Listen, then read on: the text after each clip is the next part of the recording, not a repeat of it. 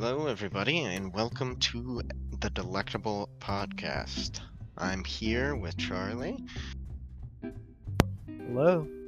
That's your cue, buddy. You're a little slow, but I'll let it slide. What do you want from me, Connor? No, it's okay. Let's just move on. I'm going to be covering our best country today, and that is Russia with 25 points.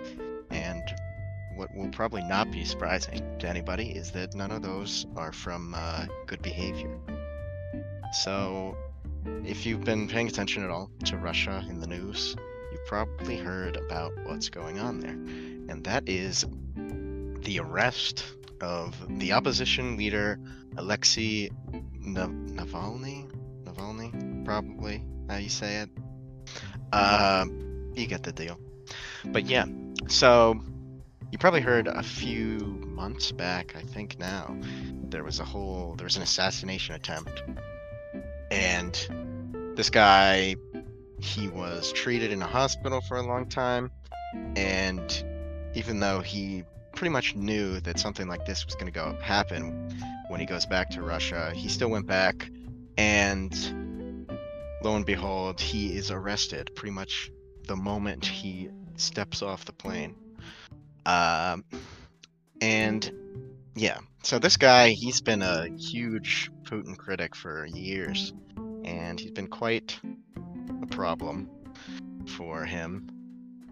But what's going on now is pretty interesting. Lots of protests against this arrest. Lots of people are pretty upset about this. I mean, it's pretty easy to see through, like it's pretty obvious why they're going after him. So a lot of people see that and they're upset about it, and they're being arrested because they're protesting. And that's just how it goes. As for what will come of this, I'm not sure. Putin's he's got a pretty big hold on things, and he has for a long time. So I don't know. I'd be surprised if this alone really did anything to change that. But who knows? It's an interesting thing, so keep your eye on it. I mean, I don't know, Charlie, if you have anything else to add, but... Well, this kind of reminds me of Lafayette Square. Earlier this year, happened in the United States during one of Trump's speeches. Whenever he went to go across, there was protesters. A lot of people get pretty upset whenever they believe that their right to protest is being infringed upon, whether it's the United States or Russia. So I think quite the backlash from not just the Russian citizens, but everywhere else that supports this right, even if they don't have the complete right to free speech and other things like that in Russia. I think they're going to get a lot of support and opposition to his arrest. So we're just going to have to wait and see if that has any effect on Russia, because Putin does have quite the amount of power, and he has, as you said, for a long time. So I don't know if this is going to make a dent in it. We'll just have to wait and see. Yeah, it'll be interesting. Pay attention to what the rest of the world does, because I'm sure we'll be seeing a lot of things about that.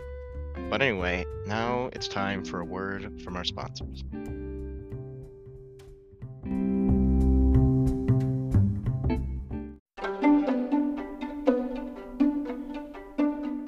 Try the all-new 64-ounce Double Gulp Cup only at 7-Eleven. At just around 1/3 of the average adult's recommended caloric intake, the Double Gulp Cup is an absolute steal.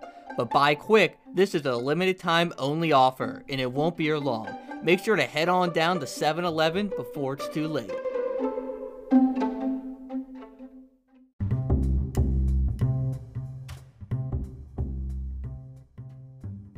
Welcome back to the Delectable Podcast. I'm going to be bringing you the bad news and probably soon to be let go, Sweden. I think they have just 6 points for us, which is absolutely terrible. And the reason for this is nothing really has been going on too much over there. Nothing particularly bad, which is good for us, but recently they've had the lowest COVID-19 intensive care mortality rates of all countries, which is pretty surprising considering their lax restrictions for COVID, both traveling in and out as well as on their citizens. So there's a couple of skeptics about those statistics that they're releasing, that they might not be as true as they're saying. But overall, the problem's been they haven't made any big changes, and it's kind of looking like it's going to not get better. I mean, currently it's not too bad for them. They have a really good ICU, which is what people believe is leading to their low mortality rates in their intensive care. But we'll see what they do with that. What do you think about this, Connor?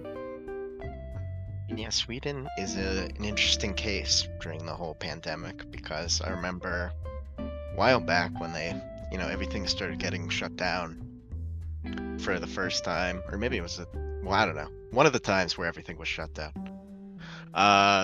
They received some flack for they surprisingly had some pretty tame restrictions compared to a lot of countries in Europe. So all things considered, though, they've done pretty well considering that. So I don't know, to be honest, I haven't looked too in depth into like their strategy, but it seems like it's been a bit of a mixed bag in terms of success, but it's something to look at. Yeah, recently it looks like the Baltic states have been using a similar strategy, because we had looked at Finland before and they had been doing a lot of research, and I think that had worked a little bit better for them, because they had, I'm not sure if you guys remember, but they had the COVID sniffing dogs, which I think is still hilarious, and that's actually working. If you guys wanted an update on that, like they're using that in China as well now. And currently it looks like the Baltic states, Sweden included, have been all doing really well with these COVID cases as well as mortality rates. So we're going to have to see if it's something that they're doing, or maybe their region in the world which is leading to this and allowing them to contain it a bit better than everybody else has been doing, even with their lax restrictions. Well, that's all we have for today, and we'll see you back later on the Delectable Podcast.